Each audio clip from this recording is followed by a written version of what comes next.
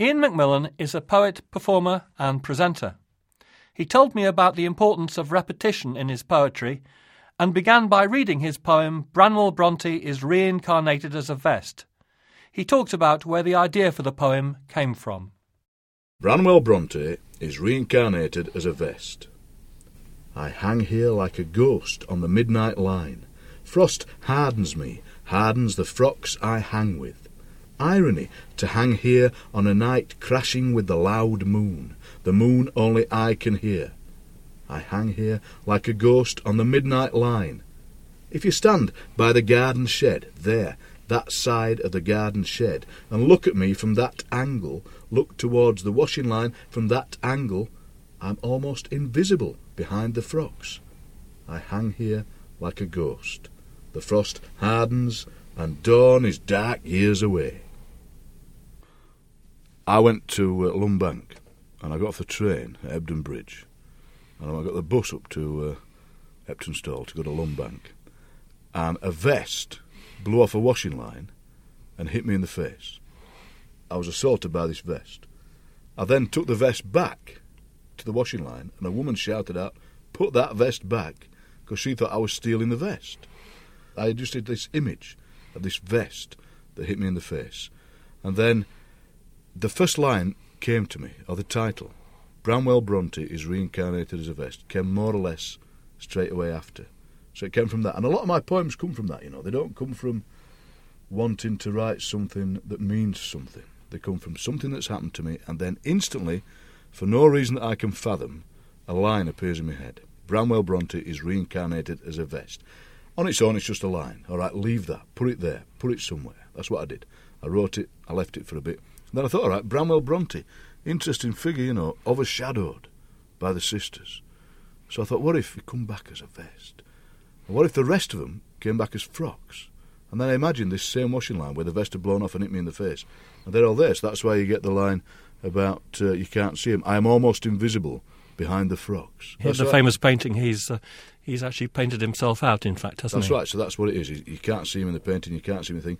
And he's kind of, his life isn't interesting somehow, although it is, you know, but we don't know much about him. When you go to the Bronte cottage, there's a bit of his drawing on the wall, you see him there. So this idea of almost being invisible. So what it is really, it's a kind of, it's a riff, or it's a fugue, or it's a kind of fantasia on the idea of somebody being reincarnated as a vest, and even then, life not being good to him. You know, the idea that, all right, I'm a vest. But then again, it's not going well for you. It's certainly not going well. You just said that the poem's like a riff. It seems to me that almost all good poetry has got that element of repetition that riffs have, that images and words keep recurring in them. I love riff and repetition are great. I mean, poetry began by people rhyming and learning rhymes and learning lines that they've repeated again and again, because that's how they get power. You know, you get power by repetition. You know, the reason I began to write was going to church on a Sunday and listening to those hymns, listening to Hills of the North Rejoice, and the repetition of the lines, the repetition of the choruses at the end, the psalms being read out, and the repetition of the language. So yeah, repetition and riff are very important, and I think strict forms are great for that. Pantoums, great, let's repeat some stuff. Villanelles, get repeated. Are you a pantoum and villanelle writer or a fan? I'm a fan, I'm a big fan, and I think that the best pantoum writers are people who take it seriously, and the best villanelle writers. But I like doing them as exercises. And the older I get, the more I begin to understand the power and the pull of rhyme. As a young man, when I first started doing writing workshops around South Yorkshire in about 1982, so a long time ago, I'd get these older people coming to my workshops who wrote the most beautiful rhyming verse, and I'd say, take that away and bring it back not rhyming.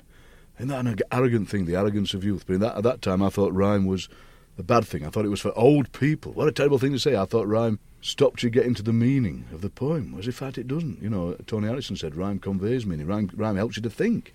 I remember, again, these writers' workshops in South Yorkshire, I got into the pantoum. There's a fellow called Eddie, Steady Eddie. He'd come every week, and he used to write rhyming verse, and I'd try and get him not to rhyme. Then I said, all right, Eddie, have a go at a pantoum. Eddie became obsessed with them. He'd write half a dozen a week, because that's what rhyme can do to you, that's what pantoums can do for you. And maybe they weren't all great poems, but what they're doing there is really getting your thought muscles going, getting your poetry muscles going, getting your rhyme muscles going.